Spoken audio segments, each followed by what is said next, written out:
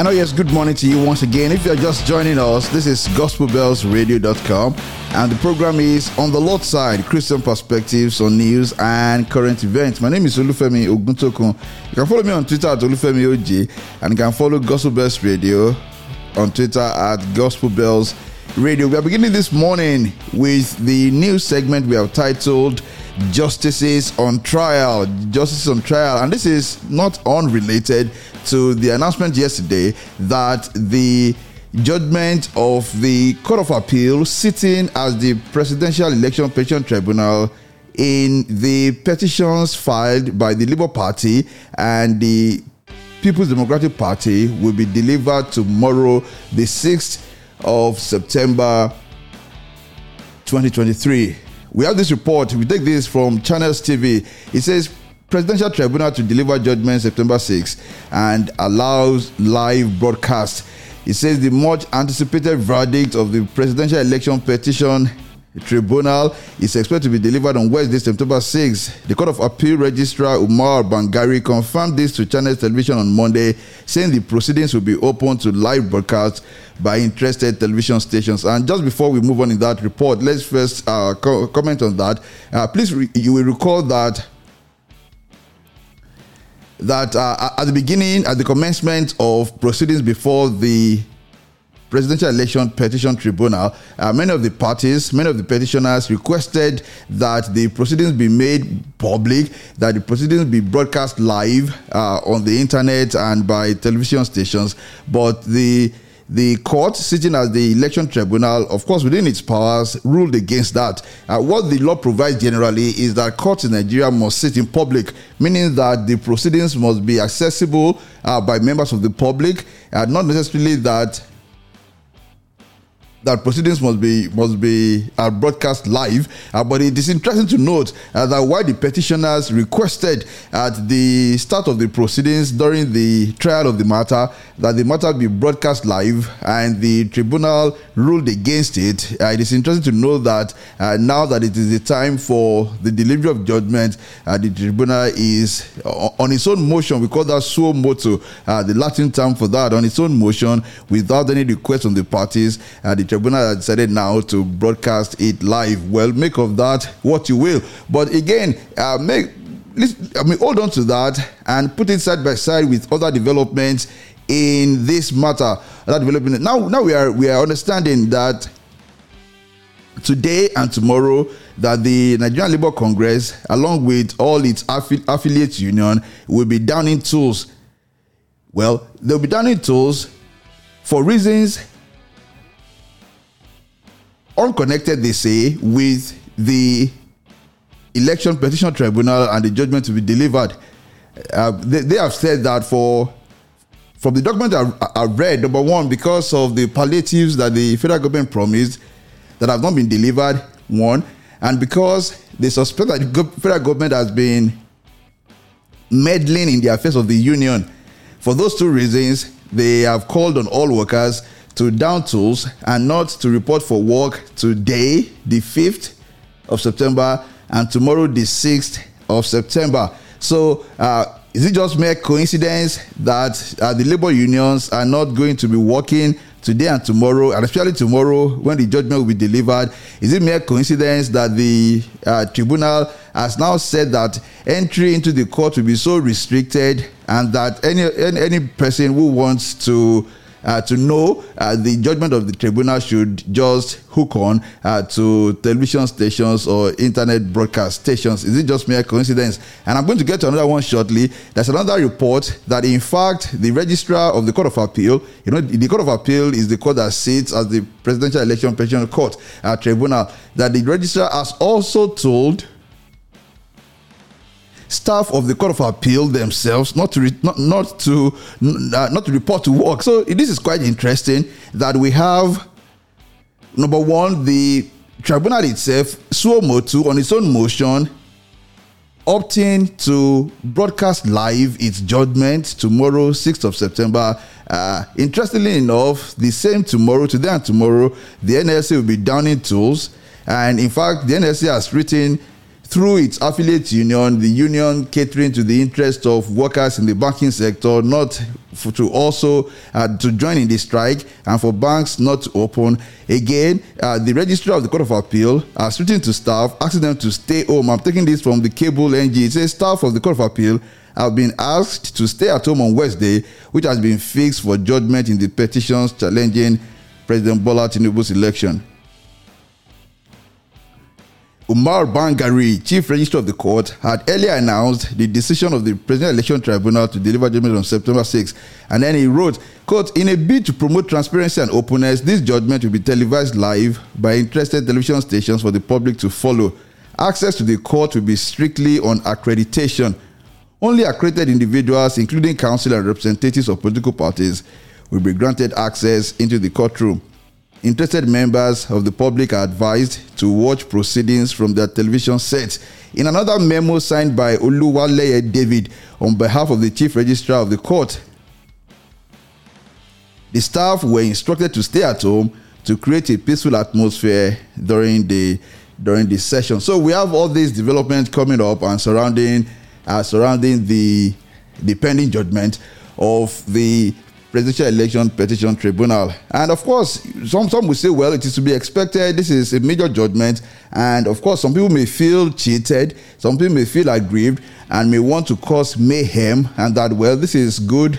I'm talking about the Court of Appeal asking the staff not to come. But that this is good. It is just like it is taking proactive steps to ensure that there is no breakdown of law and order. But we are reading from the spokesperson of the president saying that Tinubu not worried about tribunal judgment. So this is quite interesting that the spokesperson of the president said the president is not worried about the tribunal judgment. I would suppose that anyone who is a party to a matter like that would at least be, if not worried, would be concerned. Maybe worried would not be the word. In fact, worried would be the right word if we're not being euphemistic about it, if we're not skirting the truth there. It would be worried, especially because this is a matter where the central issue is a constitutional one, the one relating to whether the president satisfied the requirement of the constitution requiring the winner of any presidential election in Nigeria to also win 25% of the vote in the Federal Capital Territory. I mean, we all look forward to see how the justices will answer that question tomorrow. I came across an interesting video yesterday where one of the senior advocates of Nigeria, Mr. Olisagbakuba, made the point. Pardon me, please. Made the point that, look, this judgment should be as straightforward as possible. It's a very, actually, for lawyers who have been following this matter, it's actually a straightforward matter, and the judgment should not last, according to Mr. Agbakuba, ought not to last for more than an hour. The only question, really, that the tribunal has to answer is whether a person who has contested the election to be president in Nigeria is required by the Constitution to win 25% of the votes in the Federal Capital Territory. And this has nothing to do with whether you think that is good law or not. So when I talk to many lay people, they seem to say, well, why would Abuja be special and things like that? That is not, that may be a consideration, but in terms of law, that is not the constitution is whether the constitution requires it, and if yes, whether the president satisfied that requirement. It's a very simple question. The other question of whether the constitution should have a provision like that, those are extraneous issues that, well, the country will have to debate at some point in the future. The question is whether at the time the election was conducted, the constitution actually has that requirement, and if yes, whether the president satisfied that requirement. I think the president should be worried, really, because in the previous case, the reported case of Obasanjo against Buhari, the Supreme Court had said in an obiter meaning that by the way, not the main judgment in that case, but the Supreme Court then had said that anybody who would be declared president in Nigeria is required to win 25% of the vote cast in the Federal Capital Territory. So, but we're not going to prejudge what the court will do tomorrow, because of course we look forward to the reason of the court tomorrow. But it is interesting that the spokesperson for the president is saying that Tinubu is not worried about tribunal judgment. And indeed, we all know, if you have been following the news, that the president has actually jetted out to India to attend the G20 summit. He has jetted out with a number of aides and ministers and also business persons from Nigeria. So if the president's spokesperson, Anjuri Ngelale, is saying that the president is not worried, we also can see from the president's body language that indeed he is not worried. This report from the cable NG says Anjuri Ngelale, spokesperson to President Bola Tinubu, says his principal is not worried about possible outcomes of the judgment of the Presidential Election Tribunal. Speaking in an interview on Channels Television on Monday, Ngelale said Tinubu sees no need to threaten judicial officers regarding election petition. Earlier on Monday, the tribunal fixed September 6th to deliver judgment on the petition. So it is interesting that is the take of the president. But of course, I mean, even if the president is worried, you would not expect that to be admitted in the open, or for Mr. Anjuri Ngelale to so admit it. Many people out there in Nigeria, and again, this is a lot about our institutions. It says so much about our country that there are many people, in fact, many of us in the country who do not suppose that the justices of the Court of Appeal sitting at the Presidential Election Tribunal would summon the courage to invalidate the election, even if they truly consider that the election ought to be invalidated. And the fact that many people hold that view about the judiciary says a lot about our institutions. The fact many people hold the view that justices will never summon the courage to invalidate an election, even if they truly feel that it ought to be invalidated from a point of law. The fact that many people feel like that, it says a lot about our judiciary and many institutions in the country, and we should pay attention to that. We should pay attention to that. It says so much, and we should really be concerned. And of course, recently, I think on Sunday, former Supreme Court Justice Mary Odili made some remarks at a social function where she mentioned that people in the country, interested parties in the petitions before the Court of Appeal, should not blackmail judges. You don't blackmail judges. And that got many people talking on social media that a former justice of the Supreme Court, Justice Mary Odili, retired, did say at a social function that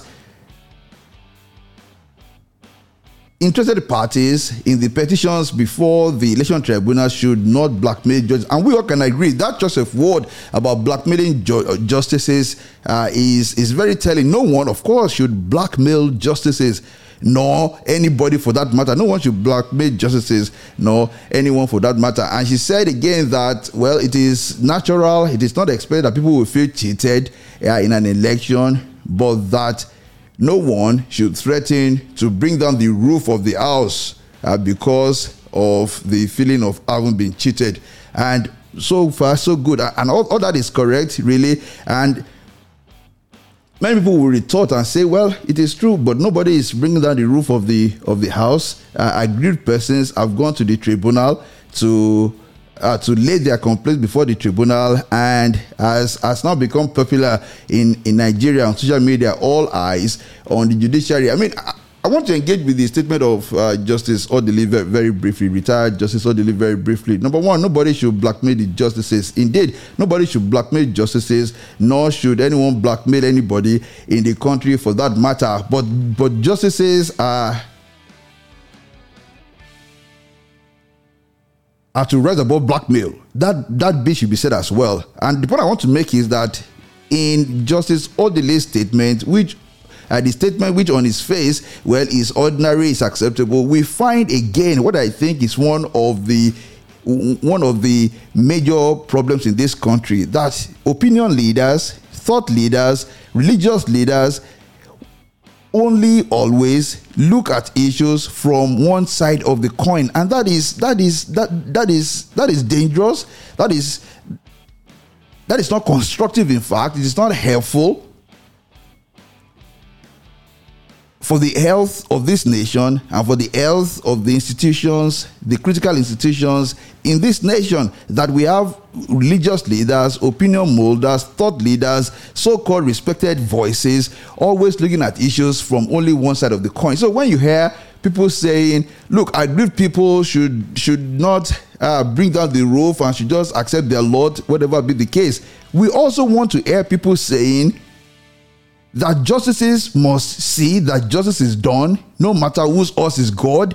We say in law, this Latin maxim, fiat justitia ruat coelum, let justice be done even though the heavens fall. That's what the Latin maxim says, fiat justitia ruat coelum, let justice be done even though the heavens fall. And we know the heavens will never fall, right? The heavens will never fall. That's always the response to that Latin maxim when justice is done. In fact, the heavens will not fall. What will happen is that the heavens will rejoice. If you remember what the Bible says in Amos, it says, well, let justice.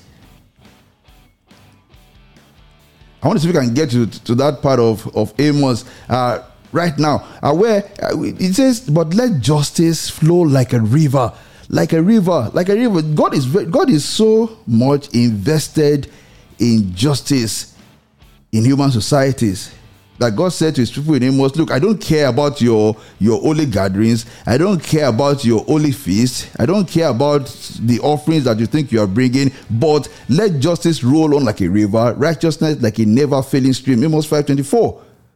So it's all well and good to hear religious leaders say, look, we pray for this country, there will be better days ahead, whatever be the case. It is good to hear retired justices say, look, respect the judiciary, and whatever the judiciary decide, just abide by it. It is okay.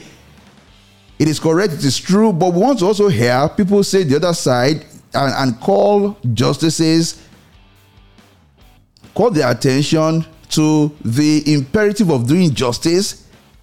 Let's not only talk about those who feel cheated, let us talk about those who are cheating. Right? Let's not only talk about those who feel cheated, but let's talk about those who are cheating as well.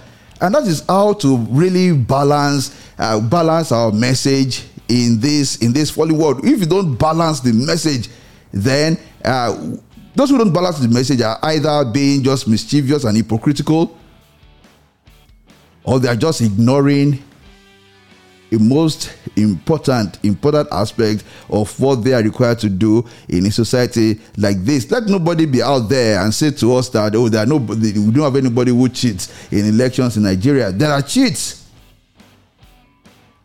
I'm not saying it just started.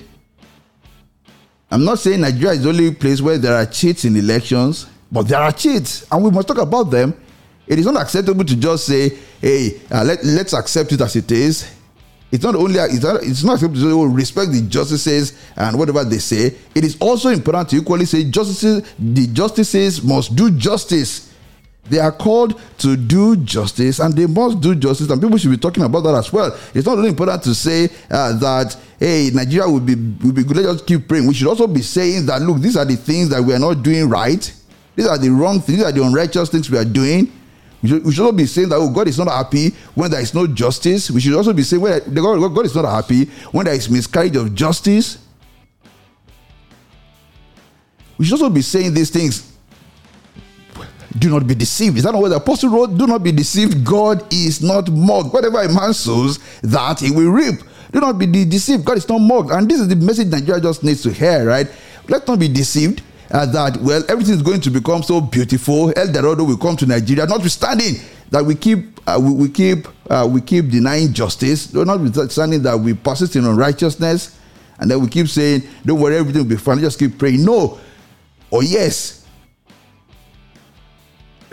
And I said no, but now I say yes, everything will be fine if we persist in prayer, because God can make everything beautiful, and we trust Him, we employ Him, we must continue to pray. But at the same time, we must not turn a blind eye to what is not right in our country. I would suppose that what is needed right now, more than any other thing, is to have voices who are calling on the justices of the Court of Appeal to do justice in such a way that it will be seen to have been done.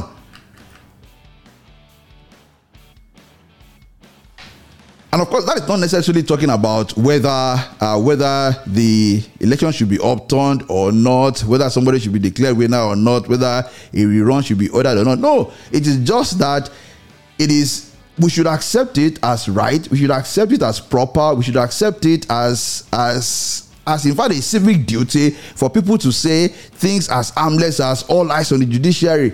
We want to put justices on their toes. Yes, it is right to do so. So we don't want people to be saying, look, don't blackmail justices. Let them do that. Well, nobody's blackmailing justices. What's going to happen to them? They just need to do their work. They just need to do justice. And it is not wrong for anybody to say that justices ought to do justice. That is what they have been called to do. And we are not alone in this view. Thankfully, there is a respected former jurist in England, Lord Denning. Anybody who has studied law must be acquainted with Lord Denning. Lord Denning famously said,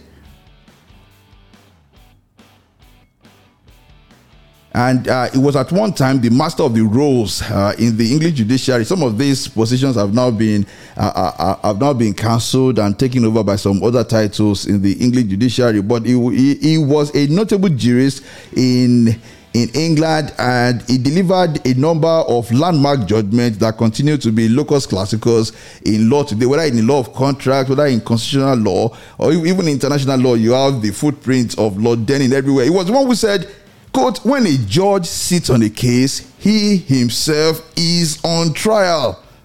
That was what Lord Denning said. And it was not wrong. 100% correct. When a judge sits on a case, he himself is on trial. And then he continued. He said, if there is any misconduct on his part, any bias or prejudice, there is a reporter to keep an eye on him. Interesting. That's what Lord Denning said in an address before the High Court Journalists Association on December 3, 1964. I love that. Lord Denning, December 3, 1964 said, when a judge sits on a case, he himself is on trial.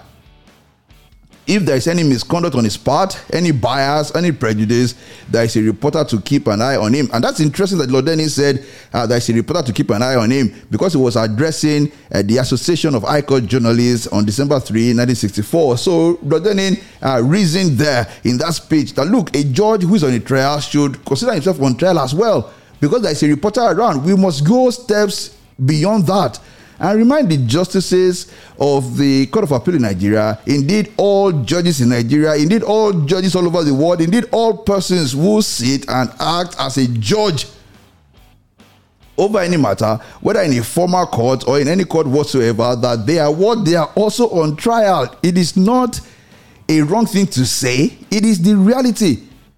Lord Denning did say there that judges are on trial because reporters are around to report them, but maybe that's not the case. Maybe even reporters can be bought. Maybe reporters themselves can be compromised. Maybe the reporters themselves may not be interested in justice. But you know what? Ecclesiastes 12:14. For God will bring every deed into judgment, including every hidden thing, whether it is good or evil. So let justices be reminded of that they are also on trial as they sit over matters, not only because reporters are around, not only because citizens are watching, not only because the international community is watching, not only because the judgment they write today and deliver will live on in posterity, that generations to come will look at those judgments and study them and critique them, not only for all those reasons, but because God will bring every deed into judgment. God will bring every justice into judgment. God will judge every judgment delivered by any judge. And indeed, anybody saying that, anybody reminding the justice of that, is doing them a favor. Is doing them a favor. But you know what? Nobody is doing that. No religious leader is doing that. No senior member of the bar or bench is doing that. Why? Because now it is said to be something unacceptable to say. It is now viewed as blackmail. It is not blackmail to say to judges that God will judge every judgment delivered by any judge on the last day. So when a judge sits in a trial, he himself is on trial. He's on trial. And that's our call. That's our call to the members of the Presidential Election Petitions Tribunal. You're also on trial. You're also on trial. And it may be the case that on that day there will be no protest, whatever be the case. Yes, it may appear all peaceful, even if justice is miscarried. But let him who has ears, let him hear what the Spirit says, what the Holy Book says. God will bring every deed into judgment, including every hidden thing, whether it is good or whether it is evil. But we should not stop there. We should also talk about those who may truly feel cheated. Not even at the election, but after the judgment. Now, it is possible that a judgment will be delivered that is just. It is possible that a just judgment may be delivered and some people will still feel aggrieved. It is possible. It is possible that a free and fair election may have been delivered and some people will still feel cheated and aggrieved. Now, whether a person feels cheated and aggrieved when a just judgment has been delivered or a free and fair election conducted, or whether a person feels aggrieved when injustice has been done through the mechanism of justice, or when elections have been compromised, whatever be the case, the Christian call is what? Is for that person to exhaust the avenues of law and thereafter to do what? To commit it all into the hands of God. To that extent, we agree with Justice Mary Odeli that nobody should try to bring down the roof. It is futile. It is called self-help in law, which will be a wrong in itself.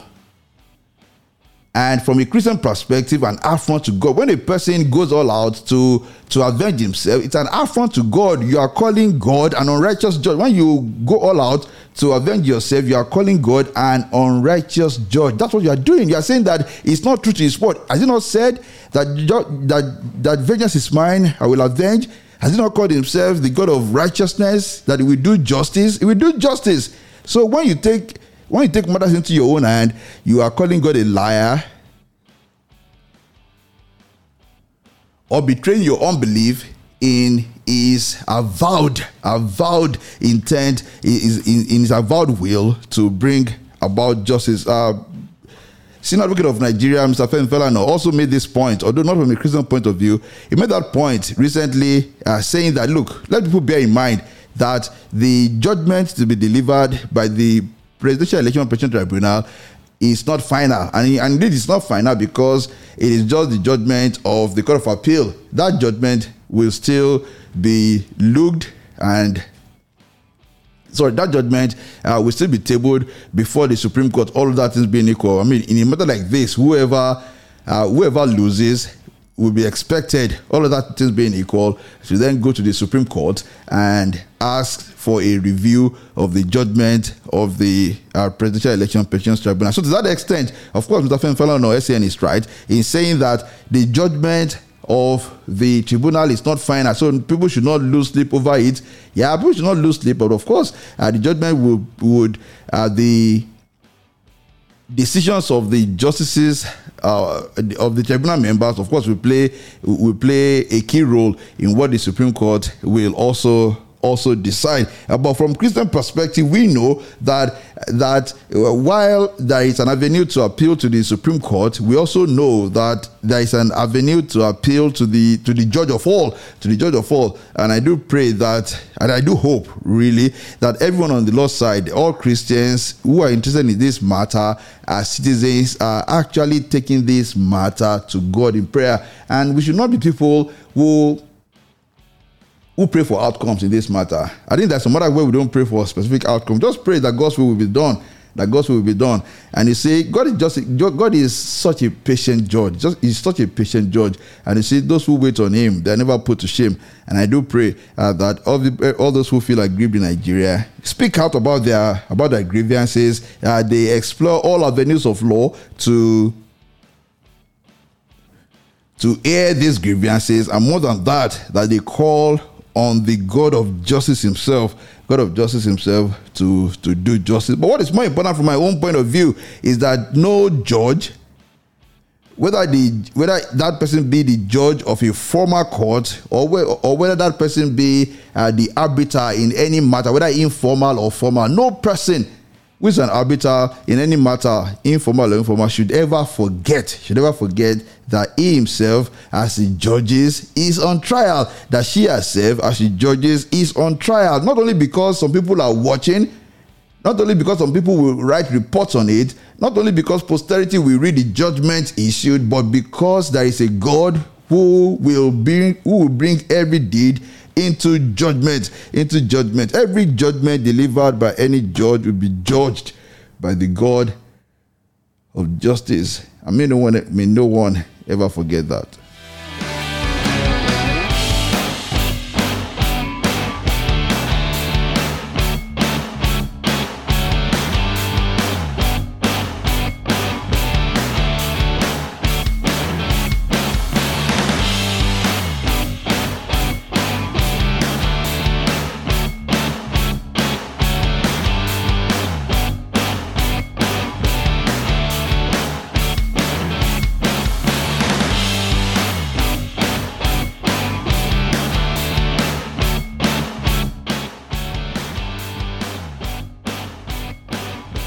And next, I want to go to this matter of this 13-year-old boy or 12-year-old boy, according to, I find Daily Post Nigeria describes him as a 13-year-old boy. Vanguard News describes him as a 12-year-old boy.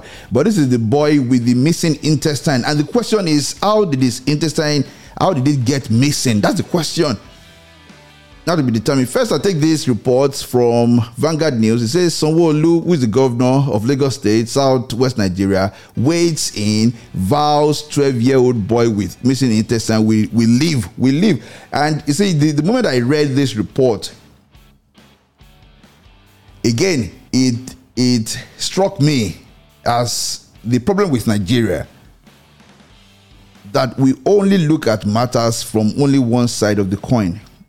I agree that this is the most important side of the coin in this matter, that this boy should live, that this boy should get the best possible medical care in Nigeria. Yes.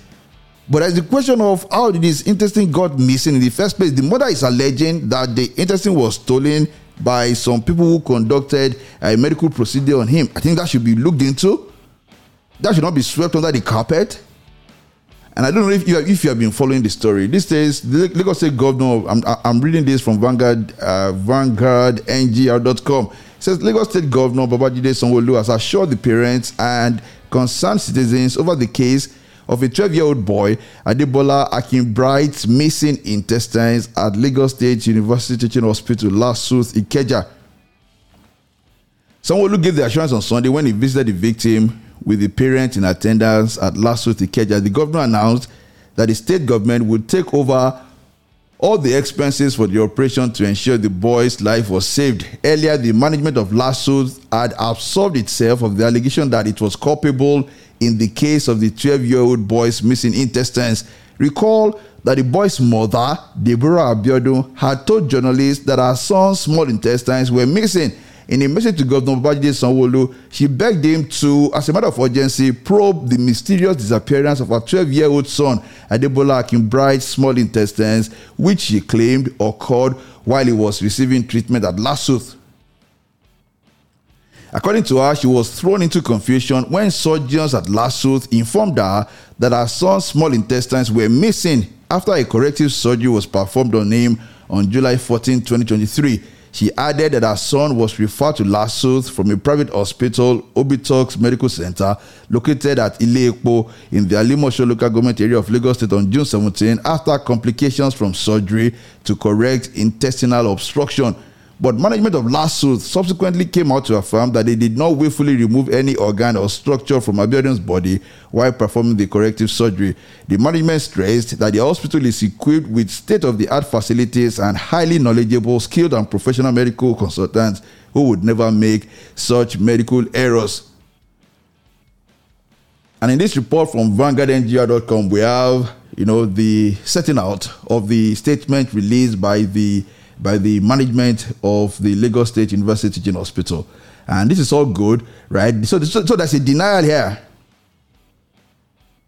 Right, there's a denial here by the management of Lasuth saying, well, indeed. So, we look at this statement. The statement from Lasuth is not saying the small intestines are not missing. So the mother would be correct, we should assume now, in what she stated on social media, that the small intestines are missing. Now missing, last week is saying we did not remove the small intestines, right?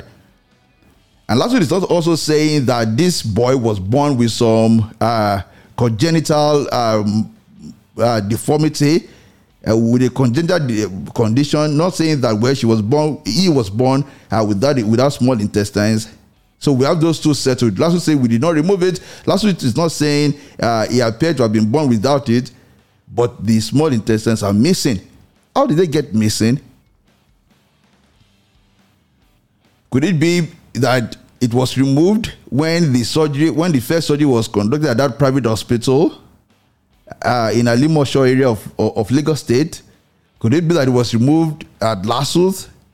But it would appear that it was removed. Nobody here is saying that it was born without it. And the point we're trying to make is the point we have always made on this program, that we want leaders who look at issues from both sides. Again, I admit it that the most important side right now is that the boy should live, should get the best medical care and live. And that's what the governor has said. But I was disappointed not to hear him say that there will be a probe. There should be a probe to determine what really happened. There should be a probe. That is important.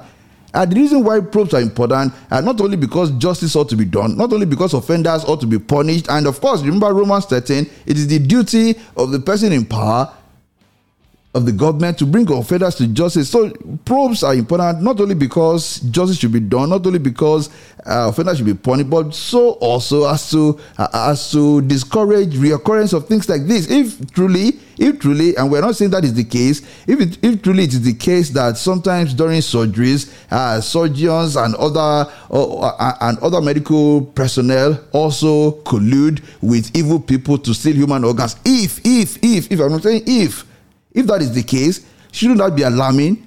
Shouldn't that get the attention of everybody in government, every citizen in Nigeria? Shouldn't we all be alarmed and say, look, we want to get to the root of this matter, and we want justice done?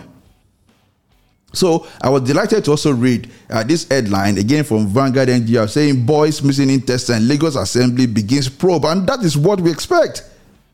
That's something we did not get from Governor Sanwo-Olu, who should, I think, have thought in that line and should have asked for the probe as well. But it is good that it is coming. Now, Lagos State House of Assembly, I'm reading from Vanguard again. Lagos State House of Assembly has set an ad hoc committee to probe the alleged missing small intestine of a 13-year-old Master Adebola at Lagos State University Teaching Hospital Lasuth, Ikeja. The House, however, commended Governor Sanwo-Olu for visiting the patient and footing all the medical bills on behalf of the state government. Speaker of the House, Mudashiru Obasa, during the plenary yesterday, described the governor's action as a reflection that the government was responsive and caring. He said, quote, okay, we have to leave all that. Yeah, we agree. The government is responsive and caring. But let's go to this paragraph. It says, Obasa, however, said it was important to have a system in place to ensure a structure that curtails any challenge that affects institutions in the state, adding that it was therefore necessary to get to the root of the problem. I agree. So this is the Speaker of the Lagos State House of Assembly saying that it is necessary to get to the root of the problem because there must be some structure in their institutions. So I suppose that this is a probe from the Lagos State Assembly, beginning from the premise that this could have happened at Lasuth. And I do pray that that's not the case, because it will really be shocking if that happens to be the case. And again, this is another situation where we must pray for men of courage in our institutions, men of courage who will say, we are going to have a probe and we are going to follow it to its logical conclusion. What happens in many of these cases is that even if a probe is conducted and it appears that the probe would lead some powerful people, then you have people stepping back. But I do hope that nobody wants to cover this up. I do hope that everybody is interested at least in investigating it, right?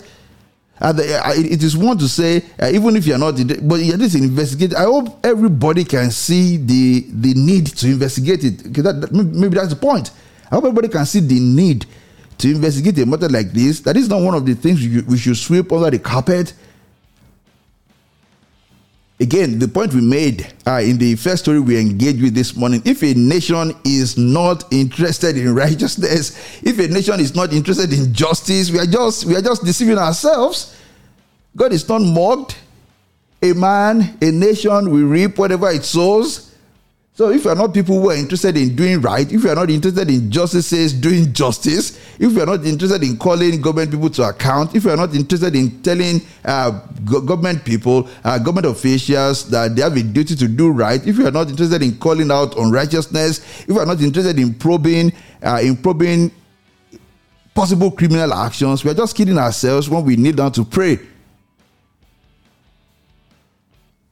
And I do hope you agree with me on this. And next, I want to play this clip. Going to another story now, and this is a story that really everybody should think about.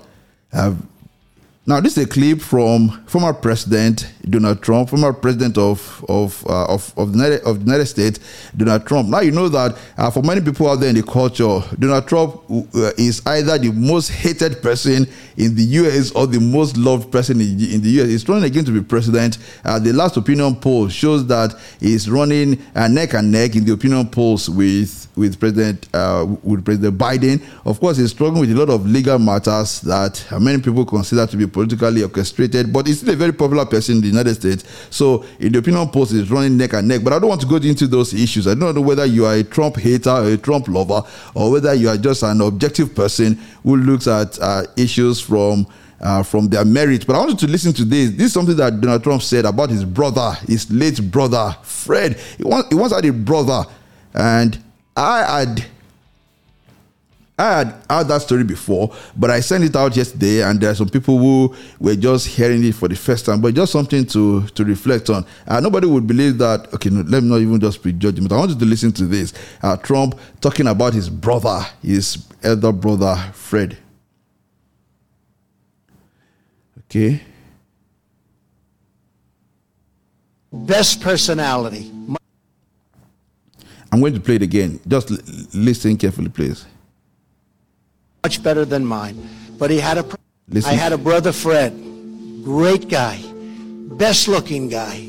Best personality. Much better than mine. But he had a problem. He had a problem with alcohol. And he would tell me, don't drink. Don't drink. He was substantially older, and I listened to him and I respected, but he would constantly tell me, don't drink. He'd also add, don't smoke. But he would say it over and over and over again. And to this day, I've never had a drink. And I have no longing for it.